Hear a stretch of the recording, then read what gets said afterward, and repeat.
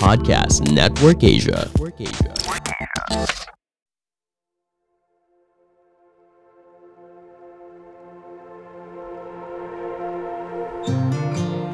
Napaka-bilis mong masaktan kahit sa napakaliit na bagay. Napakabilis mong magmahal kahit sa napakaliit na bagay. Mapagpalayang araw sa inyong lahat. Ako si Edgar Calabia Samar, guro ng panitikan, wika at kulturang Filipino at may akda ng ilang premyadong nobela at aklat ng tula. Samahan ninyo ako sa Season 2 nitong Mga Teorya ng Pagkahulog, isang podcast tungkol sa panitikan at pagsusulat at bayan na powered ng Podcast Network Asia at Podmetrics. Buong Season 2, babasahin natin ang nobela kong 8 Diwata ng Pagkahulog at pagkakabasa ko ng 1 o 2 kabanata sa bawat episode, magbabahagi rin ako ng mga tala sa pagsusulat ng nobela na makatulong sana sa mga naghahanap ng inspirasyon at direksyon para makapagsulat din. Kumusta na ba kayo? Kumusta ka na? Ako, eto. Sa tuwing sinusubukan kong bitiwan ka, ako ang patuloy na nahuhulog. Para sa episode 5, babasahin ko ang ika-6 at ika-7 kabanata ng 8 Diwata ng Pagkahulog, ang maikling unnumbered chapter na Sabi Nila at ang ika-4 na numbered chapter na Orange. Para sa mga tala sa pagsusulat ng nobela, tatalakayin ko ang halaga ng ibang mga manunulat at akda bilang inspirasyon sa pagsusulat. Tulad ng ginagawa natin, ang pamagat nitong episode 5 ay isang linya mula sa mga maririnig ninyong kabanata. Paano kung dumating na pala pero hindi mo nalaman?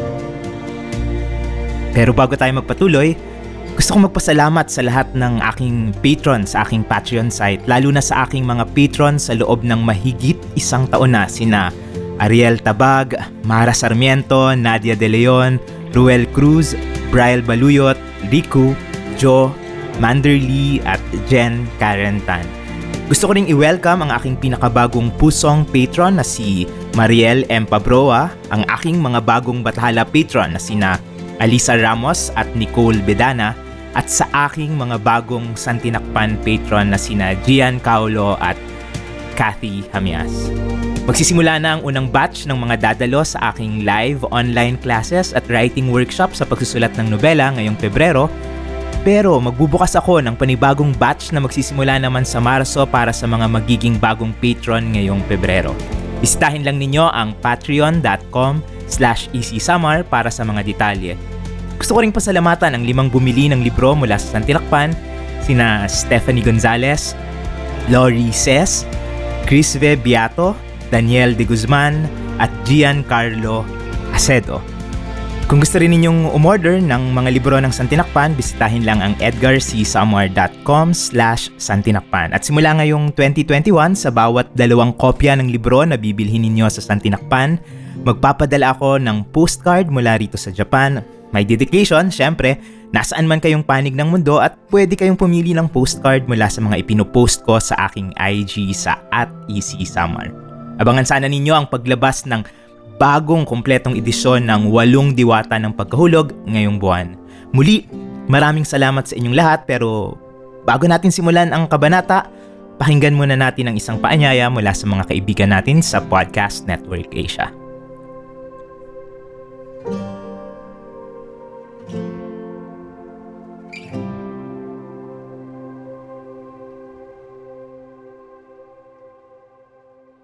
Hi, this is Dog Coach Francis. Dogs are a man's best friend. Get to know your dog and strengthen your friendship by listening to The Dog Behind the Human. This podcast is brought to you by Podcast Network Asia. Understand your dog so you and your pupper can live your best life together. Sabi nila, mga kwentista, makata, historiador, hindi mo na madadaanan ang daan na hindi mo pinili. Gayun din naman na nag-uulit ang kasaysayan. Sa una, mukhang magkaiba ang ibig nilang sabihin, pero ang totoo, Pareho sila. Dalawang mukha sa iisang bagay. Isang beses lang tayong makapipili ng daan at pagkatapos noon, paulit-ulit na tayo sa daan na yon. Paikot-ikot habang kinukumbinsi natin ang sarili na umuusad naman talaga tayo, na nagpapatuloy tayo, na mayroon tayong pinatutunguhan kahit wala nga. Wala naman talaga. Paikot-ikot lang tayo sa iisang daan na noong hindi natin alam, noong wala tayong kamalay-malay ay nagpasya na pala tayo't pinili nga ito.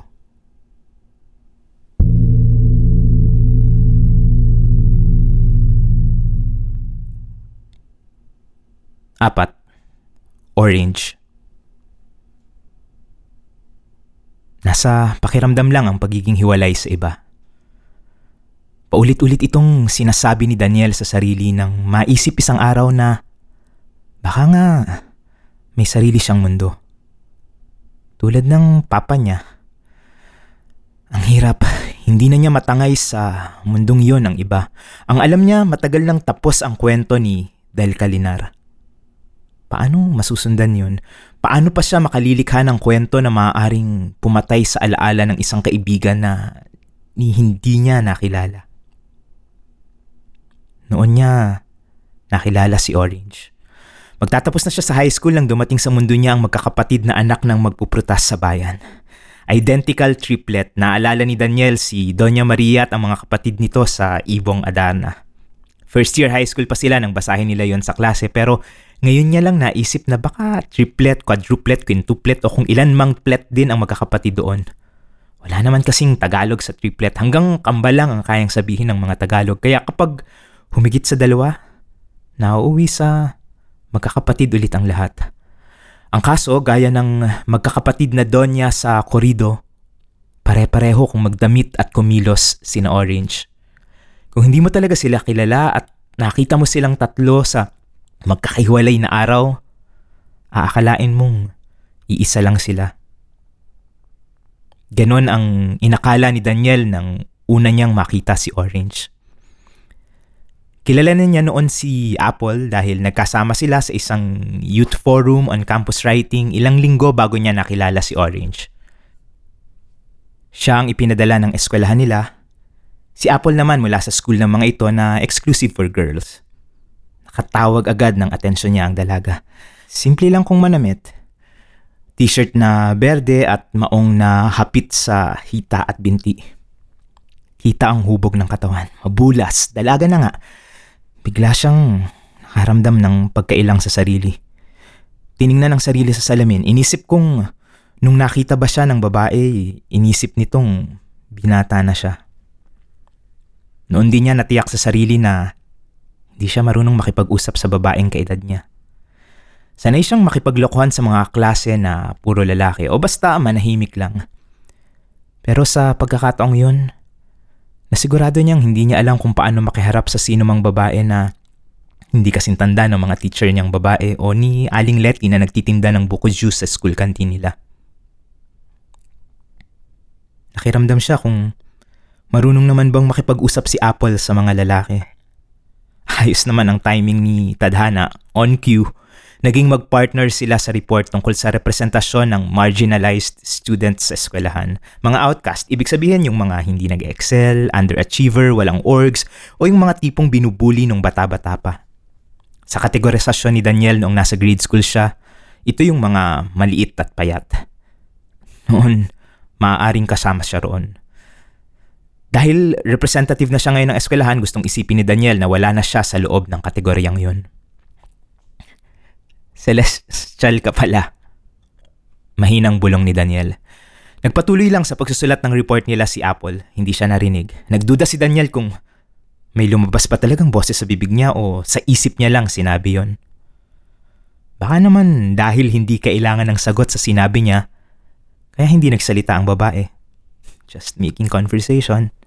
Ito, sigurado siyang sa isip lang niya sinabi. Sa isip lang niya siya madalas mag-Ingles.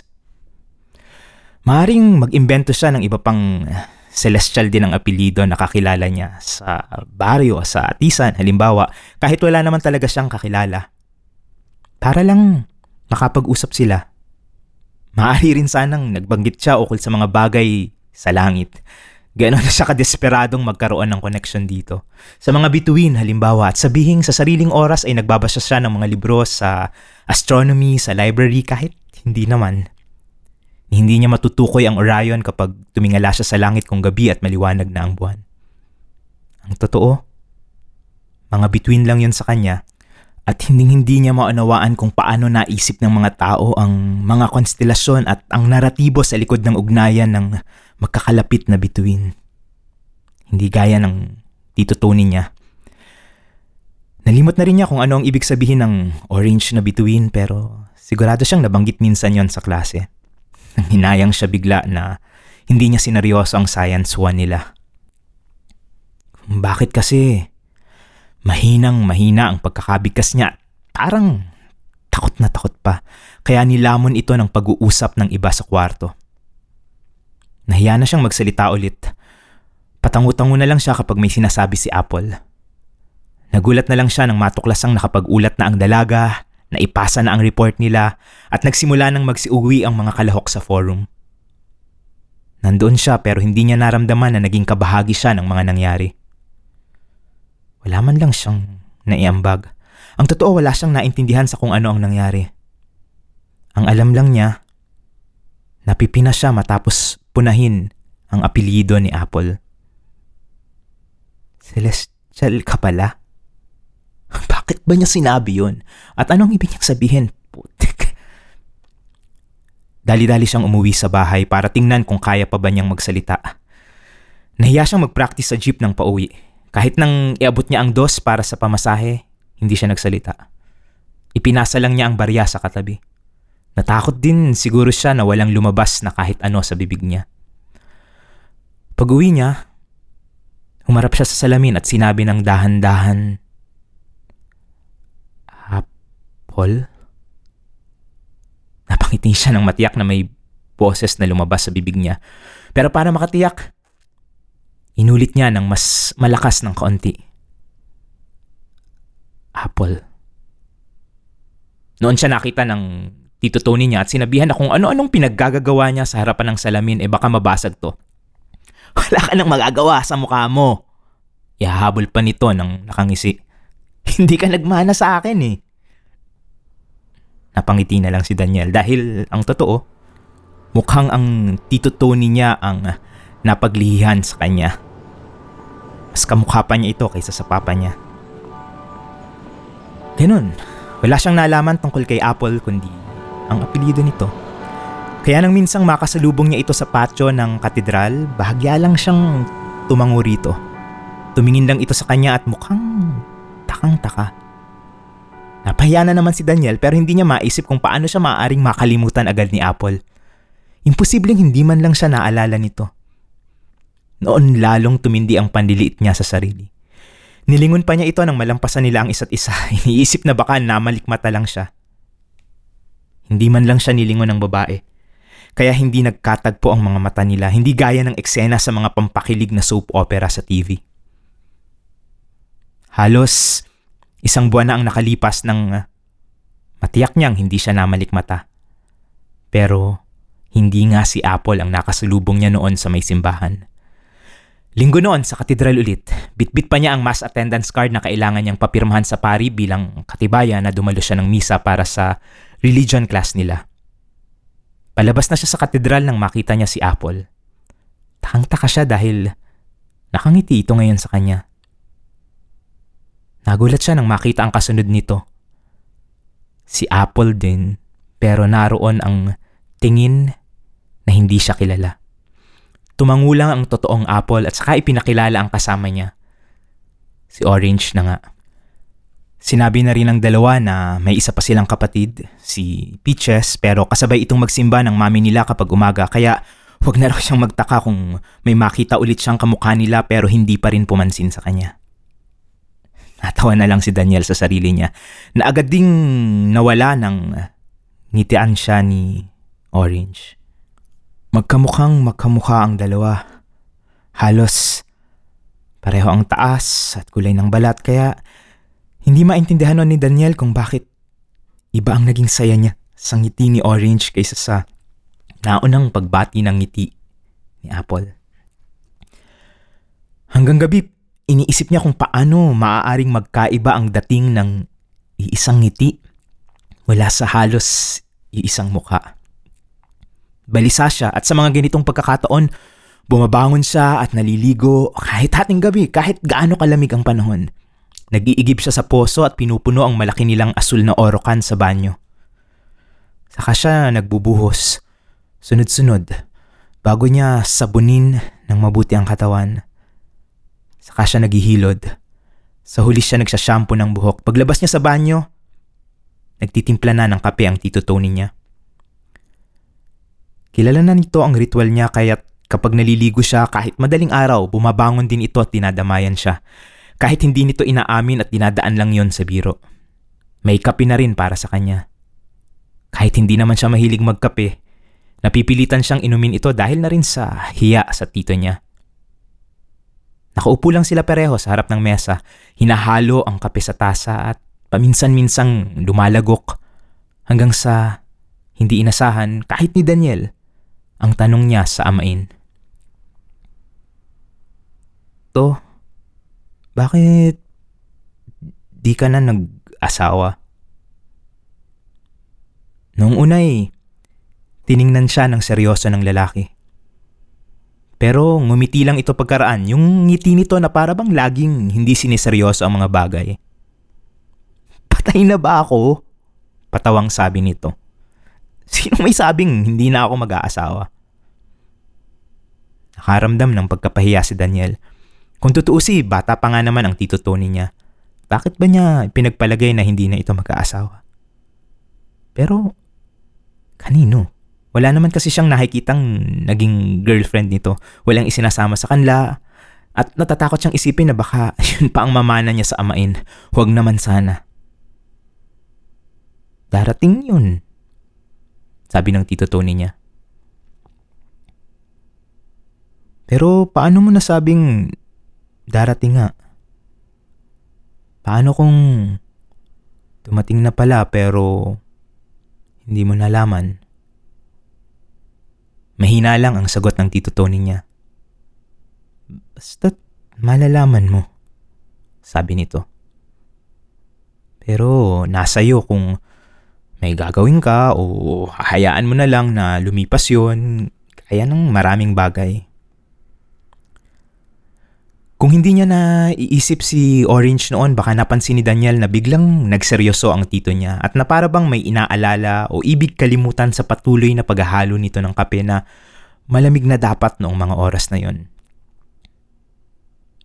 May nililigawan ka ba, Ayel? Yung Tito Tony niya na maloko na ulit ang nakita niya na nagtanong nito. Ngumiti na lang si Daniel dahil malaki na siya pero tinatawag pa rin siya ng Tito Tony niya sa palayo niya noong bata siya. Ang totoo, masarap sa pandinig kapag naririnig niya ang palayo na yon. Biglay parang pwede siyang bumalik sa pagkabata. Maari siyang magpanggap na inosente, kahit na ba kani-kanina lang sa loob ng banyo. Naghalo ang guilt at pagnanasa sa isip niya na iniraraos naman ang katawan niya. Paano? Habang naaalala niya ang ngiti ni Orange, hindi naman niya malimutan ang bulas ng katawan ni Apple. Nagkamukha ang dalawa pero si Orange, masaya na siyang tingnan sa malayo samantalang si Apple ang pinipilit niyang isipin kaninang iniraraos niya ang nararamdaman. Pero kahit ngayon, nagkakahalo sa isip niya. Paano niya nasisiguradong si Apple nga ang pinagnanasahan niya at hindi si Orange? Hindi si Orange. Hindi maaaring si Orange. Gusto niyang igalang ito. Gusto niyang irespeto ang alaala ng inosenteng ngiti nito sa loob ng simbahan. Pero habang nakapikit siya sa loob ng banyo at pigil ng kanang palad ang pagsabog ng pagnanasa sa katawan, naisip niyang bahala na. Kung sakali si Orange pa rin naman ang pipiliin niyang yakapin kahit hindi talaga niya alam kung mayroon bang lihim na tanda sa tagong mapa ng katawan ng tatlong magkakapatid upang masabi niya na tamang prutas ang napitas niya kung sakali. Pagkatapos makaraos sa alaala ng mabulas na pagdadalaga ng magkapatid, Nagbuhos siya ng nagbuhos ng tubig at saka lumabas sa banyo at inabutan ngang nakaupo na at nagtitimpla ng kape ang Tito Tony niya. Hindi sinagot ni Daniel ang tanong ng tiyuhin. "Antok na ako," sabi niya, kahit hindi yun kayang pangatwiranan ng 2 tasang kape na naubos niya. Kinabukasan na niya sisisihin ang 2 tasang kape sa matinding nerbiyos na naramdaman niya nang magkaharap sila ulit ni Orange dahil inabangan niya talaga ang paglabas nito sa eskwelahan. Pero habang sinasalubong ng iba niyang kaeskwela ang sari-sariling dinidiskartehan ng mga ito sa eskwelahan ng Celestial Sisters, tumalikod naman si Daniel at imbis na isiping naduduwag siya, kinumbinsi niya ang sariling maaring si Peaches yung nakita niyang papalabas sa gate. Bigla, parang lumawak ang mga kalsada, kumapal ang mga tao, umingay, naririnig niya ang pinag-uusapan ng lahat, sabay-sabay. Minumura ng isa yung physics teacher nila. Yung isa hindi magkamayaw sa pagyayabang tungkol sa red alert. May nagyayayang magbilyar sa itaas ng dating shakies. May isang nangingikil sa kaklase para ilibre siya ng coke. May kumakanta ng huwag kang matakot ng Eraserheads. Nakakaloko. May isang nakikisabay pero hindi memoryado ang lyrics. O tumalas lang ang pandinig niya. Nahihilo siya. Hindi siya makalingon. Baka makilala niya ang ngiti ni Orange. Hindi. Si Peaches yun. Si Peaches yun. Nagsimulang sumikip ang dibdib niya. Parang may bumibigat sa loob niya. Hinihila siya pababa sa lupa. Gusto niyang bumalik pero itinutulak siya palayo mula sa kinatatayuan. Patuloy ang pagsikip ng dibdib niya. Umiikot na ang paligid. Akong umiikot. Naisip ni Daniel. Hindi na niya matiyak basta't hindi niya gusto ang ganitong pakiramdam. Para siyang nahuhulog gaya sa mga panaginip niya. Gusto niyang umulan gaya ng nangyayari sa mga pelikula kapag naiiyak ang mga bida. Pero mainit pa rin ang araw. Mainit na mainit kahit pasado 4:00 na ng hapon. At hindi nga pala siya umiiyak. Sa kahit ano, mas madaling magtawa lang sa mga bagay. Naalala niyang pinagtawanan nila noon si Don Juan. First year sila. Bakit nabaliwala na rito ang paghahanap sa ibong Adarna? Nawala na ang ibon sa malaking bahagi ng korido. Pero walang misteryo kay Don Juan yon. Basta't biglay kailangan niyang matagpuan si Doña Maria. Lagi silang ganun. Yung mga bayani sa mga binasa nila. Umaalis sila para hanapin ang kung ano. Sa kalagitnaan ng paglalakbay, makakalimutan nila kung ano man yung hinahanap. Mapupunta sa iba't ibang pakikipagsapalaran ang kwento. Ganun ang sinabi ng teacher nila sa Filipino 1. Lahat may hinahanap. Pero iba ang natatagpuan nila sa huli. Pero masaya pa rin sila. Lagi pa rin silang masaya. Humahangos halos lahat ng mga estudyante mula sa iba't ibang eskwelahan sa San Pablo na isa-isang kalye lang halos ang pagitan.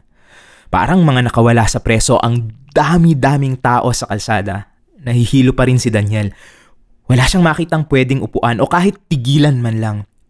Sa pagdagsa ng mga estudyante, para siyang itinutulak upang umusad para magpatuloy lang siya sa pag-akbang. Hindi na niya alam kung saan siya pupunta. Kung bakit ba siya naglalakad. Nahihilo pa rin siya. Ang daming mukha sa paligid. Wala siyang mamukhaan. Wala siyang makilala. Nakaramdam ng takot si Daniel. Kung sakali walang maaaring sumalo sa kanya.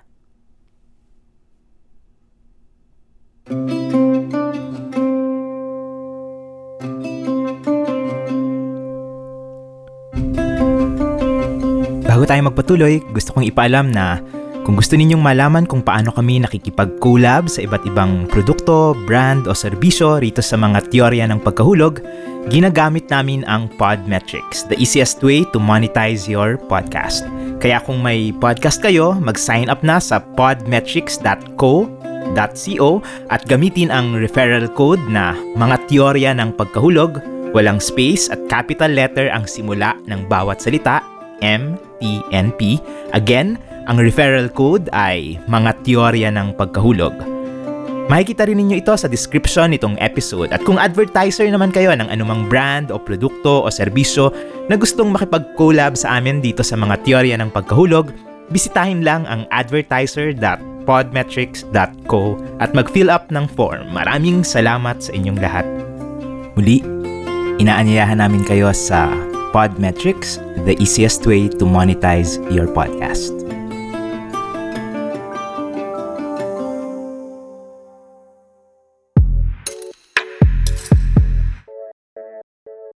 Para sa kasunod na bahagi ng mga tala sa pagsusulat ng nobela, may aaminin ako na hindi laging ginagawa ng mga manunulat. Na paborito ko sa mga aklat ko ang 8 diwata ng pagkahulog. Kapag inaalala ko ang mga taon na sinusulat ko ito, mahigit 4 na taon simula noong 2004 hanggang 2008. Yun pa rin ang pinaka-magical na mga taon sa buhay ko. Ibinuhos ko sa nobela ang lahat ng gusto kong gawin noon. Sa palagay ko, walang mawawala dahil wala pa naman akong napatutunayan. Wala akong takot. Sinubok kong gawin ang lahat ng makakaya kong gawin. Bunga na rin ang pagkalunod sa mga binabasa at hinahangaan noon. Hanggang ngayon, marami akong mga ginawa sa nobelang ito na malay ako pero hindi ko pa rin naririnig na nabanggit man lamang ng mga nagbasa rito. At hanggang ngayon din, marami akong nakikita sa nobela na kinagugulat kong ginawa ko pala rito noon. May mga bagay akong aayusin sa nobela kung ngayon ko ito isinulat, pero hindi rin ako sigurado kung makakaya kong gawin ang mga nagawa ko rito noon kung ngayon ko pa lamang ito isusulat.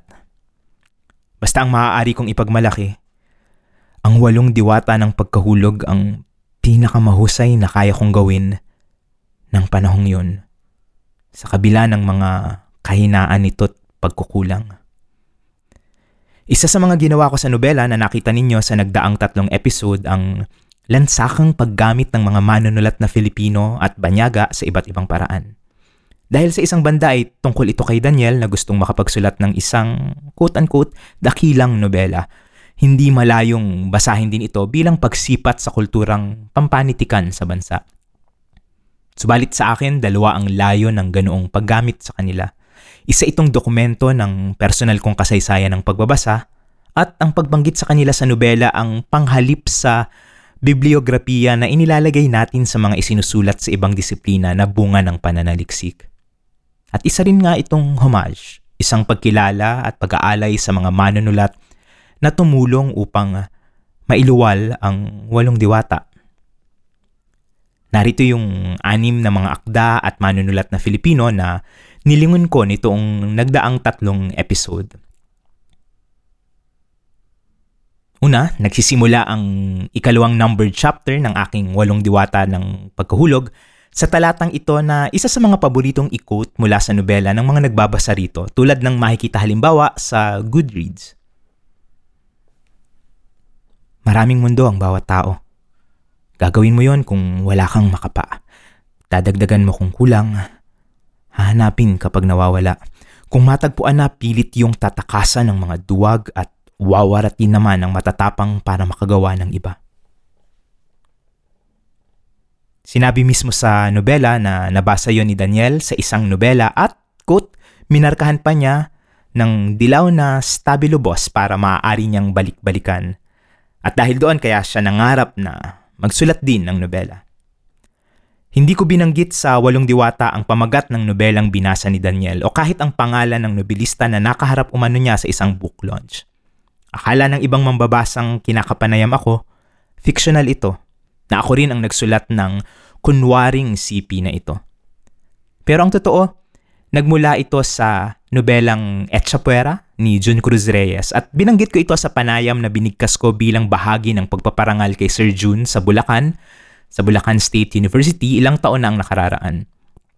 Etchapuera ang nagturo sa akin kung paano maging makabuluhan ang paggamit ng pantastiko sa akda, kung paano ito mailulunan sa kasaysayan, at kung paano ito nagiging kapangyarihan ng mga nasa laylayan.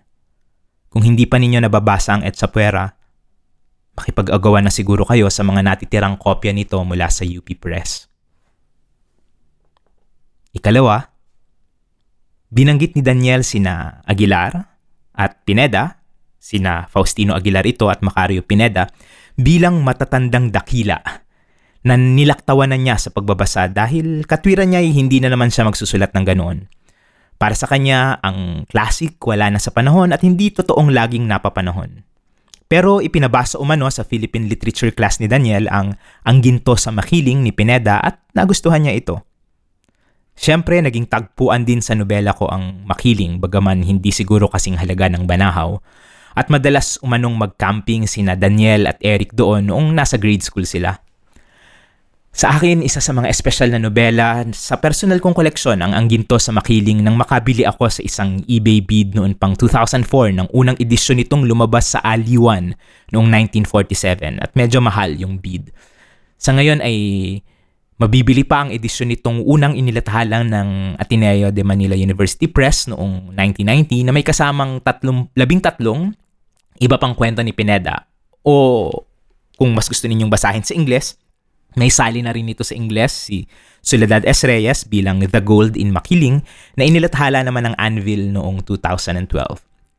Napakahalaga ng nobelang ito sa paggigiit ng kagilagilala sa nobela sa panahong itong higit na kinikilala ng mga kritiko ang realismo bilang moda ng seryosong panitikan. Kasunod sa episode 3, binanggit ko ang isang Heswitang nagsabing mahalaga upang makapagsulat ang isang tao na madama niya ang malalim na talab ng larawang sumasalamin sa katotohanan na mapait o marahas man ay may angkinding kagandahan o kahiwagaan. Nagmula ang siping ito sa sanaysay na Kung Susulat Ka ni Father Jose T. Villarin na siyang naging presidente rin eventually ng Ateneo de Manila University. Bahagi ang sanaysay ng textbook na likha na pinamatnugutan ni Ma'am Benilda S. Santos na ginamit ko noong kumuha ako ng Filipino 12 sa Ateneo noong 1998 at guru ko naman si Sir Jerry Respeto. Bagaman tuwirang kinakausap ng sanaysay ang karamihan ng mga Atenista na dekotse at inaasahang magsusulat ng mga pagmumuni sa loob ng mga klase, hinahamon din ito ang mga limitasyon ng ating karanasan sa isang napakaikli subalit may talab na panawagan. Dahil sa mga tulad ni Father Villarin kaya nananalig pa rin ako sa institusyong kinabibilangan ko. Hanggang ngayon, patuloy akong hinahamon ng kanyang mga salita. Sa episode 4, binanggit si Luna Sikat bilang isa sa mga naging paboritong manunulat ni Daniel, kahanay ni Jorge Luis Borges at Milan Kundera. Noong sinusulat ko ang nobela, kalalabas pa lamang halos ng nobelang Makinilyang Altar ni Ma'am Luna pero napakatindi ng markang iniwan nito sa kamalayan ko.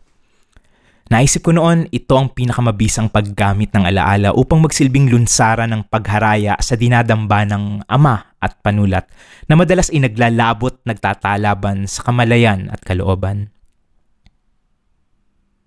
5, malinaw ang alusyon ko kay Maningning Miklat nang binanggit ko rin sa nagdaang episode na ilang taon pa lang ang nakararaan nang mabalitaan ni Daniel na tumalon mula sa isang gusali ang isang batang-batang Makata. Babae, nahulog lang daw sabi ng iba. Nang mabasa ni Daniel ang balita ukol dito sa dyaryo noon, naisip niyang posibleng naglalakad siya sa rekto noong araw na yon at kung naging matalas lamang ang pandinig niya, maaaring narinig niya ang pagbagsak nito sa sementadong daan. Hindi ko nakilala ng personal si Maningning pero nang pumasok ako sa Lira noong 2002, pinagsasanib sa kwento ng mga Makatang naroroon na nakilala siya at naging kaibigan ang katauhan niya bilang magkasabay na matatag na alaala at naghuhunos na alamat. Sa nobela ko naging mas hayag ang alusyon ng binanggit na ang naturang babaeng Makatang pumanaw sa pagkahulog ay nagsulat ng tula tungkol sa tahimik na ilog at mahimbing na mundo. At napaglaon ay nilapatan niyo ng musika ng isang sikat na folk singer na napapanood ni Daniel na tumutugtog paminsan-minsan sa 70s bistro. Hindi ko pinangalanan pero syempre si Joey Ayala ang folk singer at mapapanood sa YouTube ang video ng isa sa mga pagtatanghal niyang kasama si Cynthia Alexander sa awit na Dumaan Ako kung saan ginamit ang mga titik ng tula ni Maningning.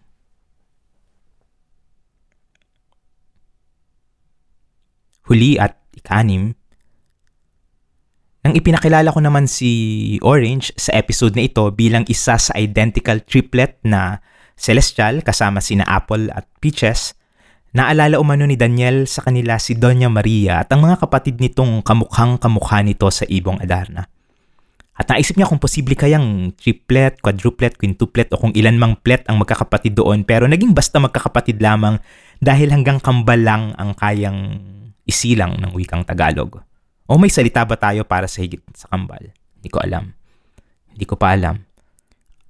Alam kong required reading dapat sa high school ang Ibong Adarna, pero marami pa rin ang nakararating sa kolehiyo nang hindi ito nababasa o ang nabasa lamang ay comics version nito.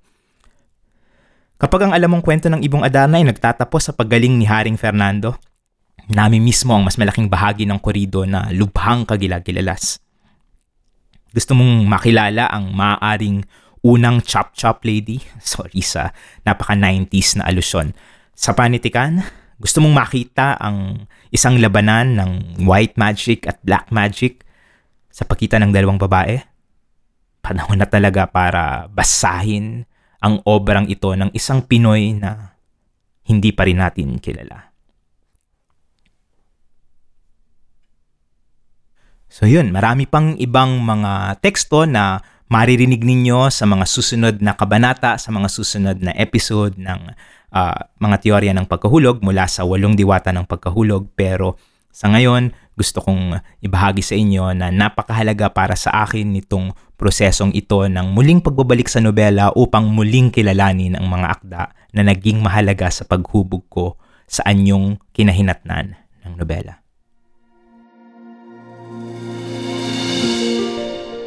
Ayan, nagustuhan nyo sana ang episode natin ngayon. Nakatulong sana itong podcast kahit paano para sama-sama nating lampasan ang mga hamon ng pagkahulog sa mga panahong ito.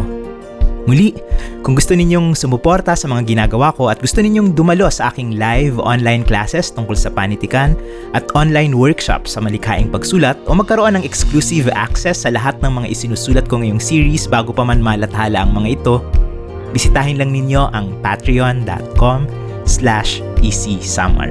Salamat sa aking mga patron na patuloy na nagpapalakas ng loob ko na may mahalaga sa ginagawa ko.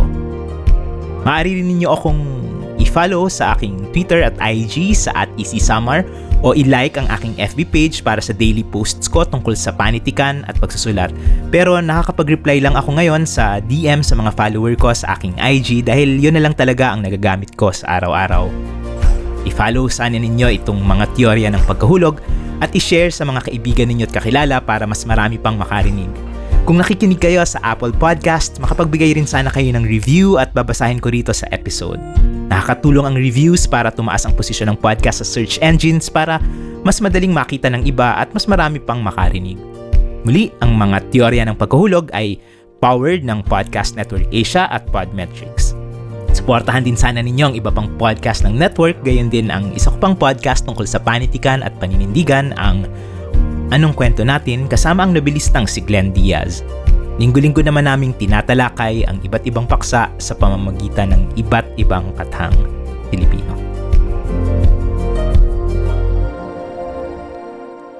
Bilang pamamaalam, gusto kong iwan sa inyo ang 17 tula ng libro kong Isa na Namang Pagtingala sa Buwan. Isa ito sa mga tula ko na paraan ko ng pag-iisa-isa ng mga detalye sa tula, lalo na ng mga pangalang pantangi bilang mga tanda ng pag-alala. Tungkol ito sa mga kabiguan ng pag-uwi upang tumumbas sa pag-alala. Narito ang kababata. May pinatutulog na sa kuna si Ambet. Ninong ka ha? Nagbabasketball naman sa liga sina Joseph. Sabi ni Noel, nang madaanan ko siyang katagay sina Delio sa bilyaran ni Mang Mando. Inom ka muna rito! Pero kailangan kong dumiretso sa bahay ni Naligaya. Malalaki na ang kay Mito. Bungad ko kay Tatay Dano. Katatanggap lang niya ng huling sulat mo noon. Ang bati naman niya sa akin. Noon ko napansin na marami nang namatak na bunga sa lupa. Hinanap ko ang pagluluksa sa kanyang mga mata habang naghahanda ng merienda, pop, sagimis at ginataang kalabasa. Hindi ko natagalan ang pagsasama ng aming mga pag-isa. Binaybay ko ang aspaltado ng kalsada pauwi. May bagong barberya at karinderya sa Ilaya. May arko na rito sa Bocana, Barrio Santo Niño. Mabuhay. Ano? Nakitsuli tayo sa episode 6 nitong season 2 ng mga teorya ng pagkahulog sa susunod na Biyernes para sa pagpapatuloy ng 8 diwata ng pagkahulog. At kung hindi mo nagawang maging patron nung nagdaang buwan para makasali sa online classes at workshops ko tungkol sa pagsusulat ng nobela na magsisimula ngayong buwan, magbubukas ako ng panibagong batch na magsisimula naman sa Marso, so ibang klase ito para sa mga magiging Bathala at Santinakpan patron ngayong buwan. Madadownload na ang aking Santinakpan Patron Primer, isang 74-page booklet na may paliwanag sa lahat ng perks at tires at sample content ng lahat ng series site at may link ng libreng PDF nito sa description nitong episode. I-share din sana ninyo yon sa mga kaibigan at kakilala at magkita-kita tayo sa live online classes via Zoom. So excited na ako doon na magsisimula ngayong linggo. So, yun!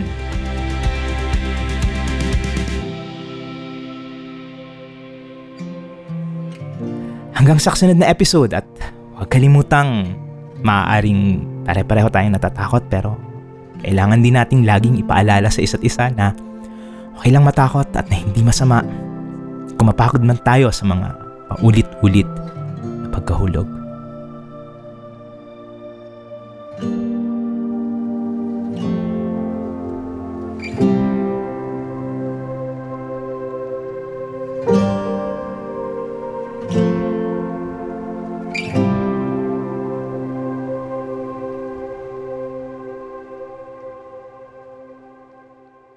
The views and opinions expressed by the podcast creators, hosts, and guests do not necessarily reflect the official policy and position of Podcast Network Asia. Any content provided by the people on the podcast are of their own opinion and are not intended to malign any religion, ethnic group, club, organization, company, individual, or anyone or anything.